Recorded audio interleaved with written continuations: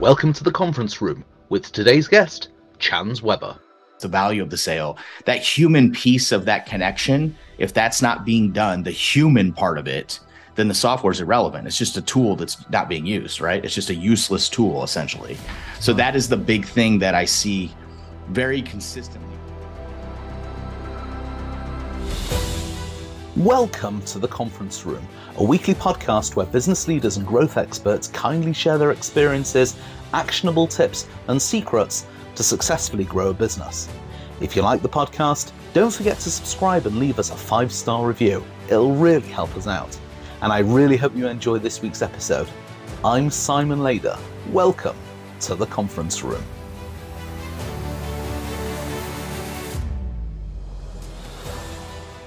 Good afternoon and welcome to the conference room. I'm joined by Chance Weber. Chance is a serial entrepreneur with over 15 years of experience in the marketing and advertising industries. He founded Agile & Co. in St. Louis, Missouri in 2012. With his expertise in inbound marketing, Chance was able to turn a 483 credit score and a $15,000 loan from his parents into a digital marketing agency that's closing in on 8 figures in annual revenue. His background in finance, marketing, and online technology has allowed for the success of Agile & Co.'s data-driven marketing approach, which sets them apart from their competitors, and is here to tell us all about it. Chance, good afternoon, and welcome to the conference room. Thank you very much for having me. It's good to be here. Thank you very much indeed. So, all heroes have an origin story, and you're the hero of our story. So tell me, how did you get from leaving college, leaving school, to a multi-million-dollar advertising agency? Sure. I had a couple stops. Right out of college, I was recruited by a couple of buddies that I went to college with that were a couple of years older than me into the financial services industry. So I took the job and I actually had some pretty decent success there. But I found myself, making pretty good money. When I say pretty good money, I was right around 6 figures a year, but I was miserable. I absolutely hated what I was doing. There's something about being a 23, 24, 25-year-old kid asking 65-year-old people to roll their retirement funds over to you and trust you with them for the rest of their lives. So I found myself just miserable every day in the job. I left that position for recruiting in financial services. And there, again, somewhat successful. I hated it even more, to be honest with you. So really kind of had these soul-searching type of moments. At that point, my income had went down. Credit troubles probably, started to happen. Things started to add up. I remember getting a car repossessed one day, went to go to work and the car was gone. Went through just a lot of really rough financial times and strenuous times of my life. A lot of people can relate to that, but really started doing some soul searching on what I wanted to do and started researching online marketing in some way, shape, or form. The first book that I ever read was actually Search Engine Optimization for Dummies. And it's funny to say that now because I think that algorithm has probably changed about 6,000 times since then. But read that book, actually started talking to another friend from college who was in the internet marketing world. He recruited me into his company to do sales. And I was at this pivotal point in life where I'm going, okay, I'm 29 years old. I've got a 483 credit score. I've had cars repossessed. Like, if there's ever a time for me to go do something on my own,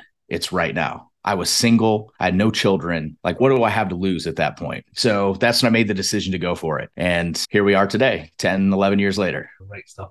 So when you're coming into your client's world, okay, what problems are you typically being brought in to solve? Yeah, I mean, it's a good question. So, I have such a wide range of clients. I've got everything from e-com clients, that might sell apparel or any type of, product online directly from their website, all the way to, I've got what I call the ugly businesses. And I say that tongue in cheek. The ugly businesses are actually some of my favorites to work with, but, big manufacturing companies that they might sell a specific product that, costs $100,000 or $300,000. So I'm working more on lead generation type of deals with them.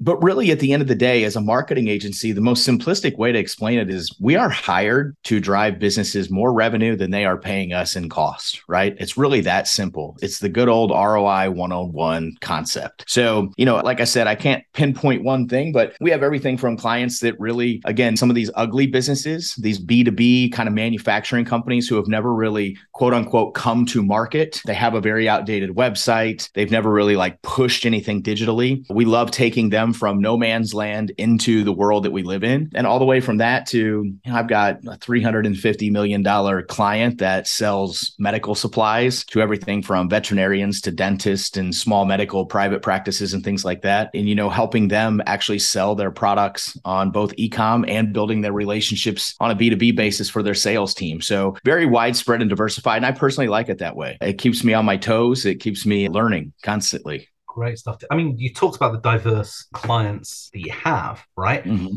Do you see any kind of common denominators through them in terms of when you come in, the ones that you see are really going to need your help, right? Mm-hmm. Do you see any kind of common denominators in those businesses, as in there are certain things that they really ought to be doing that they're not? Yes. Or certain things that they really shouldn't be doing that they are? Yeah, there's one thing that just immediately popped into my mind when you asked that question. It's really more sales oriented than marketing oriented, even though they're connected. It's fascinating to me how many businesses have a salesperson or a sales team that does not effectively utilize a CRM in some way, shape, or form. So as a marketing agency, a lot of times that's where our services end, right? We drive a company 25 leads in a month or 250 leads in a month, and then their sales team takes those leads and they try to sell them. It's amazing to me how hard it is and big of a struggle it is for us to get feedback from our clients on, were these leads quality? What leads turn into sales? How much money of sales worth, did they turn into? How much revenue generated? And it's amazing to me how many businesses that I work with on all different scales. Like, you would think these are like startup problems. These are not just startup problems. I mean, companies that are doing 10, 20, 30, $50 million a year in revenue have these problems and they can't answer those questions. So I find myself doing a lot more sales consulting and actually helping them build out systems to help us as marketers understand what is actually turning into business, right? But that is by far the most glaring problem that I see, which is really hard for me to comprehend, but it exists, way, way, way more than you could ever, dream that it exists in the business world. When you say that the problem exists way more, are we talking about specifically there not being sales systems in place?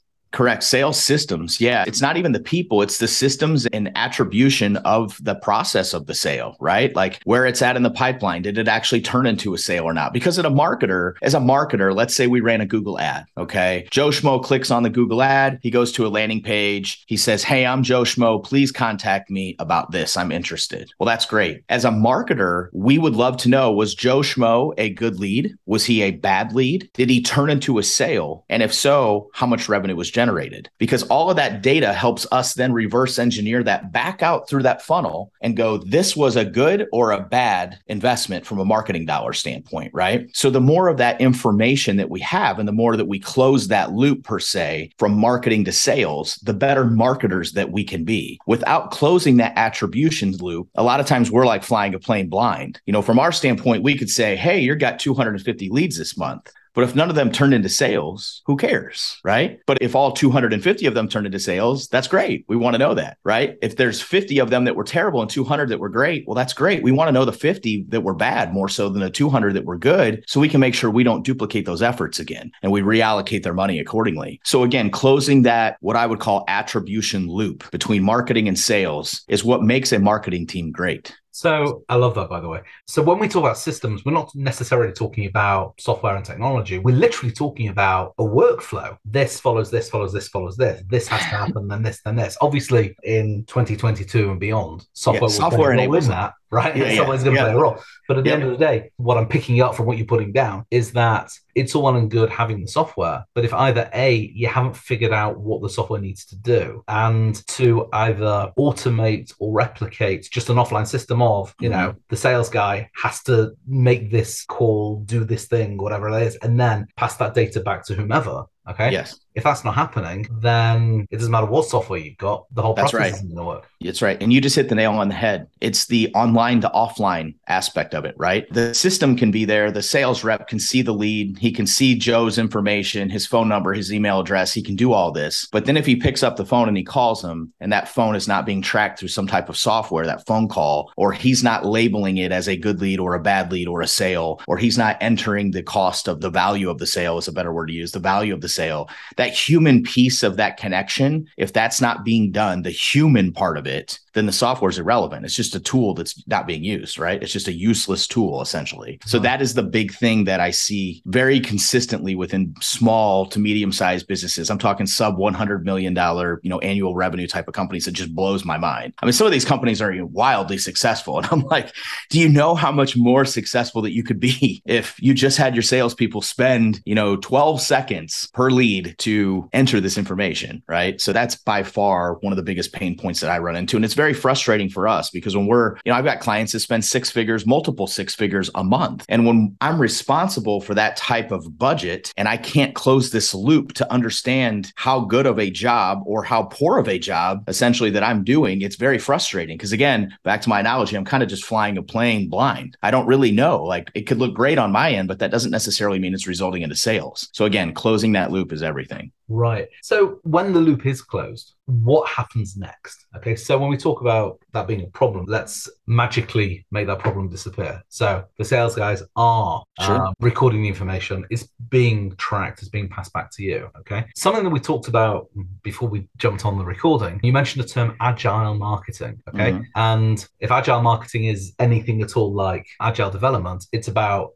I think it's the Gary Vee expression, failing fast. Okay. Yeah. So how does that interface with the kind of interface between sales and marketing and getting that feedback? That is ultimately why we shifted to an agile marketing model, which is essentially the same as agile development. It came from that same concept. We've kind of tweaked it and made it our own in our own way, but the model and the concept of it in general is the exact same. So painting this picture again, okay? If we have a client that is running Google ads and we're doing search engine optimization and we're doing Facebook ads and we're doing email marketing, all of these things have a cost associated with them, right? So if we are fully controlling, or I should say, if we're fully able to see the sales attribution back to the marketing effort, then we can start to quantify things. So we can say we spent, and I'm just throwing numbers out there, we spent $5,000 on Facebook ads and it generated $50,000 in sales. We spent $10,000 on Google ads and it only generated $25,000 worth of sales. Well, what would you do, right? We probably need to flip those budgets, or we at least need to start some type of process to start feeding more funds into the higher ROI investment. So as an agile marketing agency, essentially, that is exactly what we do. We are constantly on the fly and moving funds accordingly, really based off of two main indicators for our clients. The first and foremost is obviously the data, which summarizes the example that I just gave. Follow the money, right? Follow the revenue. So that's step one. Piece two of that is needs. So a client might come to you and say, hey, we're launching a new product, right? We need to go build out a new website page, new landing pages, new ads, new ad copy. Well, that's a need. We need to use their money to go do that. But really, that's it. It's those two things. What is working and what do we need to do? And some months, there might not be anything that's quote unquote needed to be done. And we're just following the data and moving the money accordingly. So one thing that makes my team different just in general and how we function as an agency is a lot of agencies, and this is what we used to do, to be fair, we've been on this model for 6 years now. So prior to that, what we would do is we just go build a 12-month plan for a business. We'd say, we're going to put $4,000 a month into Facebook ads, $8,000 a month into Google ads, this much into SEO. We would just go run that play. Well, the problem is if pieces of that play didn't work, we had this contract and we were just like stuck in doing this and providing these services to see it through. It doesn't make any sense for anybody, mostly the client. So now we meet every single 30 days. And I still do this to this day, even with the size that my agency's grown to. I meet with my account managers and my COO every single 30 days for our first and the 15th of the month clients. And we go through the data of every single one of them. I feel like that keeps me fresh. It keeps me in touch with what we're doing. So I don't become just such a CEO. I want to be a marketer, right? Not just a CEO. So we continue to do that. And we essentially recalibrate or reallocate our clients' funds every single month based off of those two things, needs and data. Right. So is there any particular, you talked about Facebook ads, Google ads, SEO, right? For somebody who is just kind of coming into digital marketing for the first time, either they're a fledgling agency or they're trying to do it for themselves, a little bit. If they had a limited budget, where would you start off? Would it be equal distribution? Would you put more into one or the other? Is there any particular methodology that you would follow when you're just starting out, perhaps with a new client yourself? Sure. So there's definitely not like play to run for everybody. It's not like, hey, I would start with Google ads. Right. Or, hey, I would start with Facebook ads. The way I would break this down is I'd kind of reverse engineer your question a little bit. When you look at marketing online specifically, you really have two different buckets that you can fall into. One is what I would call intent-driven marketing. If your toilet is leaking, you need a plumber. Problem and solution. You go to Google, you search plumber near me, plumber XYZ city, wherever you're located, because you need a plumber. You have a problem and you need a solution. There's a very big difference between that and audience-driven marketing. So intent-driven marketing and audience-driven marketing are two buckets, right? Your two buckets, okay? So intent-driven, let's start there, is more so like Google, right? So I have a problem. Google's a search engine that provides me that solution. Audience-based marketing is, let's take an apparel company. So you have an apparel, a line that, let's say, politics are so divisive in our world right now that speaks to one political party. Okay. Well, you can utilize targeting from an audience perspective to go find people, let's just say liberals in the United States. You could go find people that are liberals in the United States that apparel line of liberal apparel would speak to. I would not want to go target conservatives. Okay? So maybe I've got a t-shirt that promotes, I don't know, something on one side or the other of the political divide. Correct. Yep. So I want to go target the people that would actually buy it, right? If it's a liberal clothing line, conservatives aren't going to buy that, right? They're on the other side of the fence. So I want to go target liberal folks for that clothing line. So I'm targeting an audience, but nobody needs that t-shirt, right? It's not a need. There's not a problem. That's not a solution to a problem. So sure, somebody could go on Google and they could look for a quote unquote liberal t-shirt, but pretty uncommon. You're more likely to show them a message, show them a picture, show them something that appeals to them visually on something like Facebook as they're scrolling, or Instagram. They see it, they resonate with it, they click and buy. But there's no intent there. That's just, hey, these are the people that might like this, so let's go cast a net and hope we grab a couple percent. Intent-driven problem solution, think Google, Bing, search engines in general. I have a problem. I go look for it. There it is. I have an intent. Audience-based, think social media, Facebook, Instagram, etc., where we can visually show them something that they would be interested in based on their interest. That's how the algorithm of Facebook essentially works, or these social media platforms, and try to pull them that way. So it's really, everything falls into two buckets. So bring this back to answer your question full circle. Every business would be different, right? But the first thing I would want to identify is which one of these buckets really shows your business more than the other. Now, back to my plumbing situation, it doesn't mean the plumber can't market on Facebook or social media in general. He can, but the plumber is much more likely to convert sales from somebody that has a leaking toilet and needs a service and needs help right now than he is by running ads on Facebook. I could be scrolling my feed right now and see a plumbing ad, but if I don't have a toilet leaking, I don't really care about the plumber, right? If I don't have a problem, I don't really care. So it's more of a branding play for them there. So all of this is interversal, right? It can all cross between the two. But to really answer your question, where would you start? I would have to identify which bucket they're more likely to sell in per business first. That's where I would start.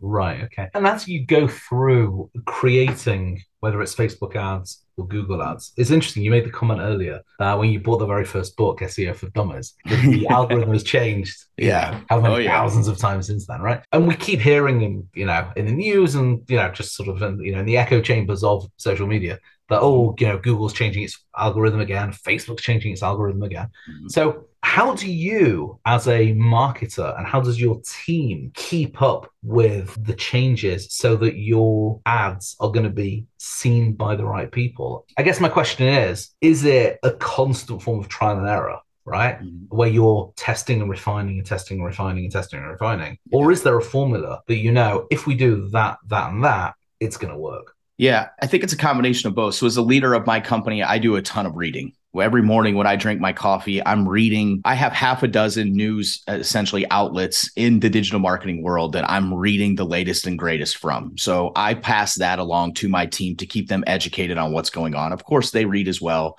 But I really feel like that's my responsibility to make sure I keep my people up to date with what's going on, because the changes really never do stop. So that's piece one. Piece two is, you're exactly right. So much of what we do is truly trial and error. And that's why, where we started with that attribution loop of bringing sales and connecting it back to marketing is so important, because we can be trying a whole bunch of different things, but if we don't actually know what is making money, we're just kind of trying things, right? So yeah, there is a piece of it though that is trial and error. Quick story, we have a very large client, spends over 6 figures a month, and all of a sudden their Google ads over the last couple of months, the performance has really went down. And we started to make some changes. We really couldn't figure out why. There was nothing. This client's been with us for 6 years, so this isn't something new. But we really have been struggling to figure out what it was. We tried split testing different pages. We tried reteaching Google's algorithm what a good lead was compared to a bad lead. And eventually the performance just kept dropping. And my COO put a piece of code in on a landing page. that essentially retaught the algorithm of Google Ads what a good lead was compared to a bad lead. Instead of splitting it into a landing page, we just rewrote the code to do it automatically. And all of a sudden, the performance over the last 4 days has just shot through the roof. And we weren't doing anything wrong prior to that. It was just a different way to do it, where we were essentially trying to manipulate what we were trying to do. However, it wasn't working because there's a lot of things. I don't control Google's algorithm, right? We just have to work within the parameters of it. But there's a lot of it that's an unknown at the end of the day. So, that is a perfect example of trial and error. And we were probably ready to get fired by that account because the performance had went so far down. But now it's actually coming out on the other side of it. And it's probably going to be better than it's ever been. So just more quality leads than ever before. This is a very sophisticated client that does track every single lead, that does bring attribution back, which is amazing for us. But, you hit the nail on the head there. The trial and error is always a piece of what you're doing. I actually tell people that if you're not testing with 10% of a client's budget, then you're not trying. You're stagnant. You have to be testing. You have to be trying new things. You can't find the next win if you don't try, right? You can't just stay stagnant. Eventually that will catch up with you. So in many ways, as we're kind of talking through that, it sounded to me very much like drilling for oil. You can have all the geologists, the best geologists with you saying that the soil samples all suggest the oil might be here. But until you sink the drill into the ground, you're never going to know. Right. And you can sink the drill into the ground and it could be that the sweet spot is 3 feet to the left, 2 feet to the right, whatever it is, right? But until you actually sink that drill in, and the first 10 times could not quite get the yield that you want, but only through knowing that and getting the results and the testing and so on, you then sink it the 11th time, and that's when you really do strike oil. Yeah, absolutely. I think experience obviously comes into play, right? A geologist with 50 years under his belt compared to 5 days is not the same person, right? So, we are the geologists in your analogy at the end of the day. Obviously, our risks are a little more calculated. We're not just putting a blindfold on and drilling a hole somewhere and hoping for oil. However, sometimes we do drill that hole and sometimes it does come up dry, right? So we do have to drill another one. And that's marketing. I would tell you that that's just marketing in general. I don't care if you hire an agency. I don't care if you have an internal marketing team. I don't care if you're running branding campaigns, traditional marketing, digital marketing, it doesn't matter. You're going to have losses. The key is to have way more wins than the losses and to learn from the losses. That's the other big thing that I would say. When the losses come, why didn't this work? And how do we make sure we don't make this mistake again? Because the losses will happen inevitably. So again, how do we learn from those and make sure that we don't make those again? Again, when you're starting out with a new client, do you tend, having done this exercise of, are we going down, which of these two buckets are we going down, right?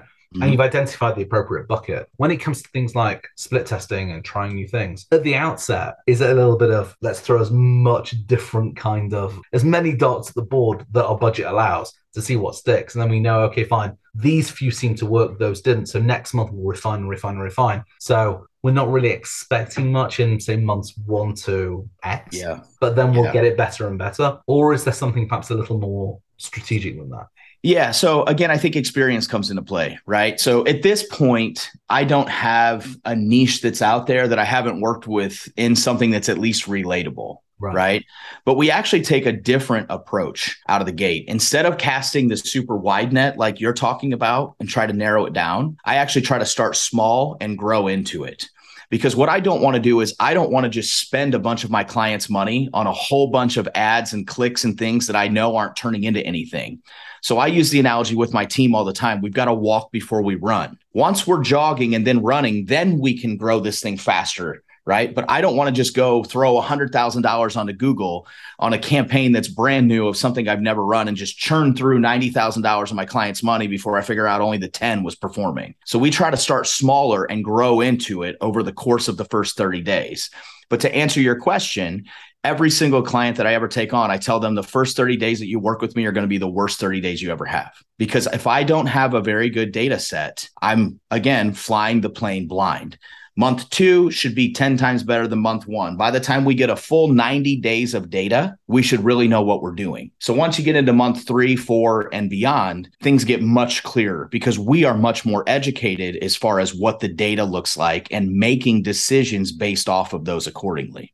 Right. No, I love that. So what seems to be coming through is the importance of data and then how you respond to it, as opposed to just, like you say, flying blind. Yep. And patience, that's a hard thing for business owners to write checks and not see returns, right? It's a hard thing to swallow. So I really try to underpromise and overdeliver, right? And set up expectations very low. And look, I have clients that they start out absolutely terrible. And then by the end of it, it's a great thing. I have clients that start out and just for whatever reason, we hit the nail on the head and we've got a good data set and they just crush it right out of the gate and never look back. Any and everything happens between that.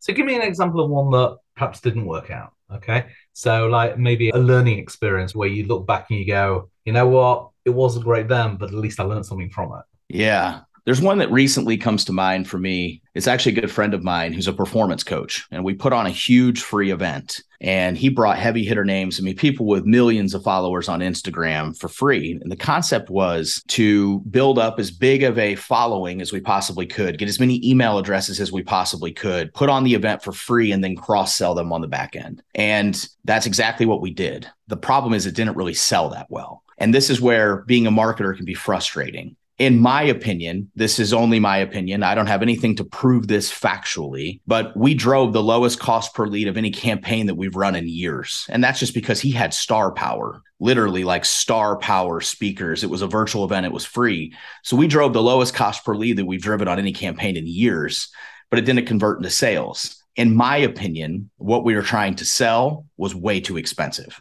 It was way overpriced. So as a marketer, right, I'll shift out of his example. I know if we're on a podcast, you can't see me, but this Yeti coffee cup right here, okay? If I can buy this Yeti coffee cup from Yeti for $20 and somebody else is selling it for $50, okay? Is it my fault that they can't sell it for $50 as the marketer? Or is it their fault because they've got the cup price $30 higher than the market, right? So when I look back on it, I think that his service was priced way too high compared to the market, and therefore it did not convert and sell. So, when I look back on that, and it's not to point the finger at them, we learned lessons through that as well. But I wish that we would have strategically thought of something else to cross-sell with other than that premium product. I wish we would have had a lower barrier of entry sale that was easier to get people in the method of paying, and then maybe down the road try to cross-sell them into this higher ticket item. Basically, I feel like we went from 0 to 100 too fast. We should have went from 0 to 20 and tried to get somebody to buy at that price point and then grown into it from there. So again, would it have made a difference? I don't know. But in my opinion, that's kind of where, one that we recently lost on that hurt a little bit, just because it was such a success on the front end that it was a disappointment when we didn't sell many on the back end. Right. Well, first of all, thank you for sharing that. Sure. I think it's interesting. I have a friend who's also kind of like a life coach, performance coach. Okay. And he had a program online that he released during the pandemic. And similar kind of thing. He was telling me about it. A free webinar he was running. Initially, it was done live and then as an evergreen which drove people to a landing page. And then he had in parallel to that, just kind of a free ebook that he was running as a lead magnet. Okay. And the free stuff, people couldn't get hold of it quick enough. Okay.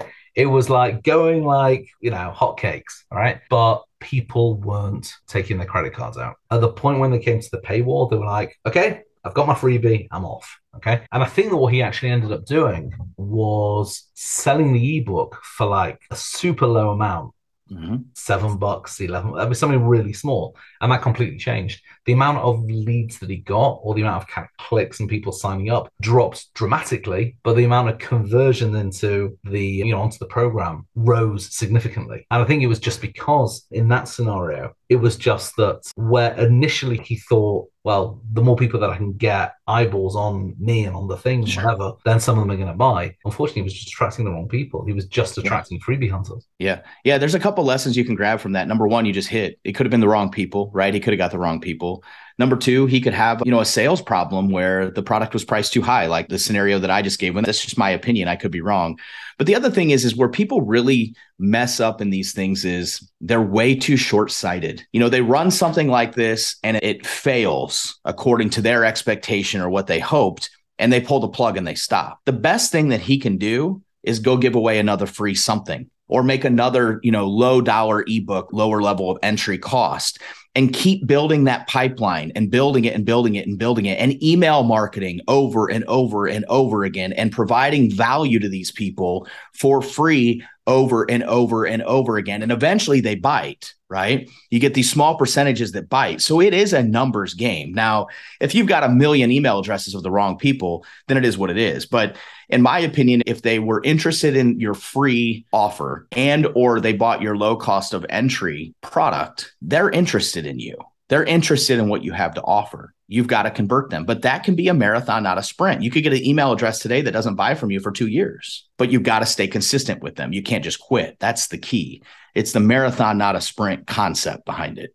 Yeah, and absolutely. Do you know what? You remind me of, there was a guest we had on some time ago who's an email marketer. His name's Eli Delaney. He's an incredible email marketer. And he has the system where once you're kind of in his world, you're basically going through an automated email program for like 3 years. Yeah. And he's just constantly adding to it. And he said that at the time we were talking, he'd recently made a sale to someone. And the reason why he made a sale to that person when they were conversing and whatever, it tracked back to his father clicking on a link like 9 years ago. Wow. And then the father had never spent a dime with him, right? Yeah. But just stayed, got value. His son was probably still in, I don't know, grade school.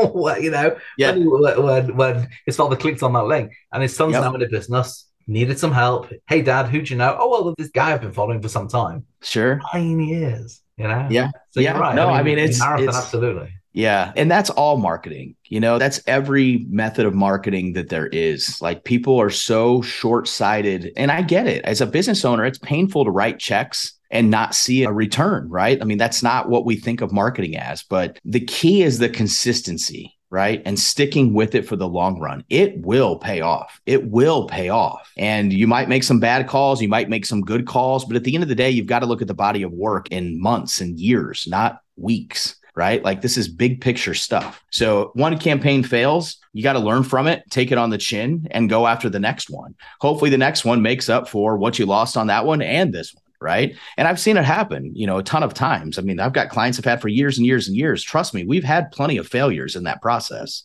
It's part of it. That is marketing. You know, people just think, oh, I wrote a check for 10 grand, I've got to make 50. And it simply doesn't work like that all the time. The key is over time to get to that point where you've got enough build up where that flow is there. But again, that takes patience and a budget and sticking to it for the long run. Absolutely. It's like in the recent Elvis movie, Tom Hanks, who plays Tom Parker, says it doesn't matter if you do 10 stupid things as long as you do one smart thing. There you Maybe go. the numbers don't quite work. But it's like you're saying, you know, if you're investing money in marketing, not everything you do is going to be a success, but the things that are successful are going to make up for and then give you that ROI. Yep. That's the thought process. Right. Great stuff. Okay. So you told me about one that didn't go quite well that you learned from. Give me a success story. Oh, boy. Where do I start with this? I've got a lot more of these, thankfully. I can give you an example of an old school client that I talk about sometimes. They approached us. They've probably been with me for 8 years now. And they manufacture ultra high pressure homogenizers. Okay. I don't even know what that is. And let me tell you, they've been with me for 8 years and I think I'm still learning. So super interesting family-owned company out of Boston and great people. They were foreigners that the mom and dad are, you know, first generation Americans and just great people. I've been on site to meet them. Great business, but small. So there are manufacturers of high pressured homogenizers, but not ultra high pressured homogenizers. Okay. Right. And there are like 8 to 10 of these companies on Earth, not just in the United States, but on Earth. And when they came to us, they had a website that was like 10, 15 years old. They've been here, you know, they'd had this business for a long time, very small, but it was so ancient. It was so terrible. Everything about it was bad. They'd never done anything like this before. So we built them a brand new website, redesigned it, like essentially brought this, what I called ugly business, you know, to market. And now their website gets tens of thousands of visitors a month. They have more leads that they can even begin to handle. They're still trying to scale into the lead flow, you know, 8 years later, they're still trying to scale into it. And, you know, we have just absolutely reinvented that business and their revenue is multiples of what it was when we took them on. And here's the best part about it. They spend $4,000 a month with us. Wow. So they started out as like a $3 million company with us. And I think they do about 15 now and they spend $4,000 a month. Wow. And the reason it's so cheap and to make that movement that they did is it was a very, you know, small, tight niche, right? Very vertical business that doesn't have a ton of competition. So with a smaller amount of money, we were able to take a smaller amount of product, essentially and make a much larger impact. I have other clients at $4,000. I mean, they couldn't even, start the process to work with us for that. But here these guys are, and they do really, really well with that type of budget. And they've been on the same budget for all this time. And it's absolutely amazing for them. And I don't think that they will ever leave us. They should be with us for the long run at this point. Wow, that's great. It's fantastic. So, Chance, tell me, what are your top 3 tips for somebody to be successful in marketing their business or in working with a digital marketer? Yeah, I think the first thing, I've really been on a bit of a tangent lately, calling out entrepreneurs before they work with digital marketing agencies. And the reason is because being in this industry, I see so much bad work. And this isn't a pat on my back. This isn't me trying to say I have the best agency out there. There's a lot of good ones. Unfortunately, my number is 19 out of 20 digital marketing agencies are terrible. I get a hold of their work. I just took on a client about 3 months ago now, a timeshare exit company, gets people out of timeshares. The digital marketing agency that was handling their account, they were spending $350,000 a month, and they were actually running ads on how to get a timeshare, not how to get out of them. And they'd been with them for 3 years, spending that kind of money. Hundreds of thousands of dollars went into literally a keyword that is the exact opposite of what the service that the business provides is.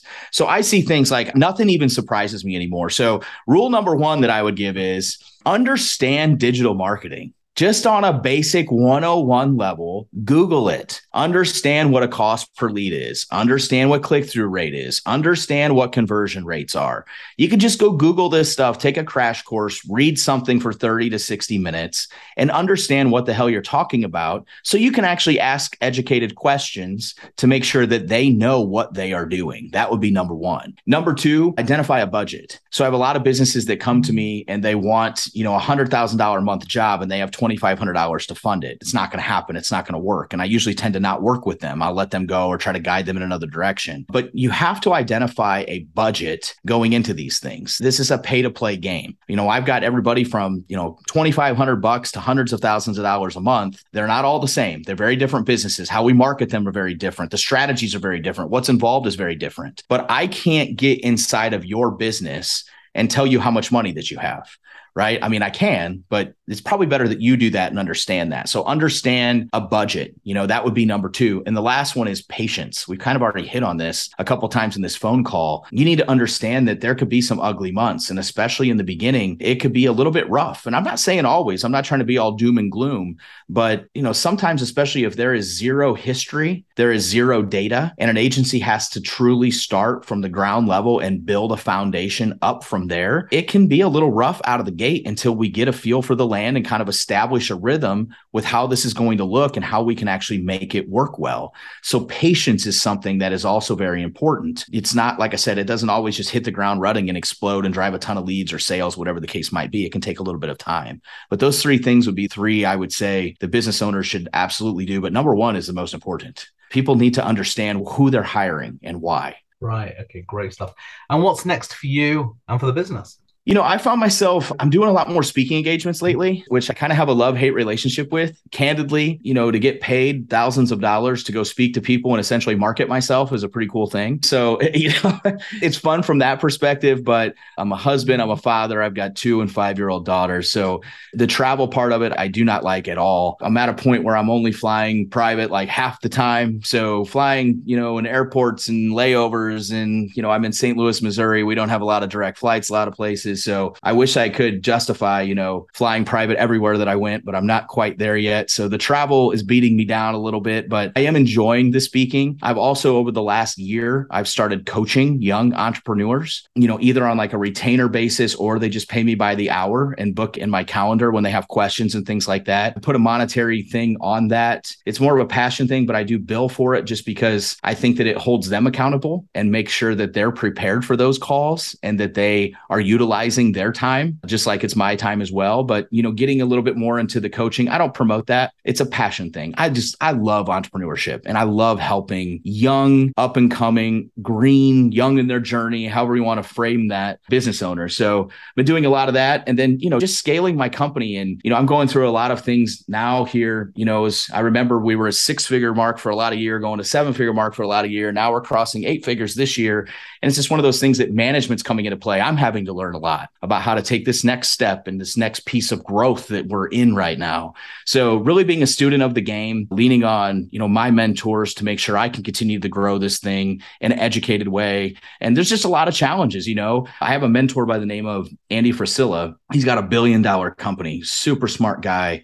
But he told me years ago, we were chatting and he told me years ago, he said, look, man, the problems never, ever go away. They just change. And the magnitude of them is much larger. And I'm seeing and understanding that, that in this piece of my entrepreneur journey now. So, it's one of those things that I love it. I've learned to, as I call it, embrace the suck.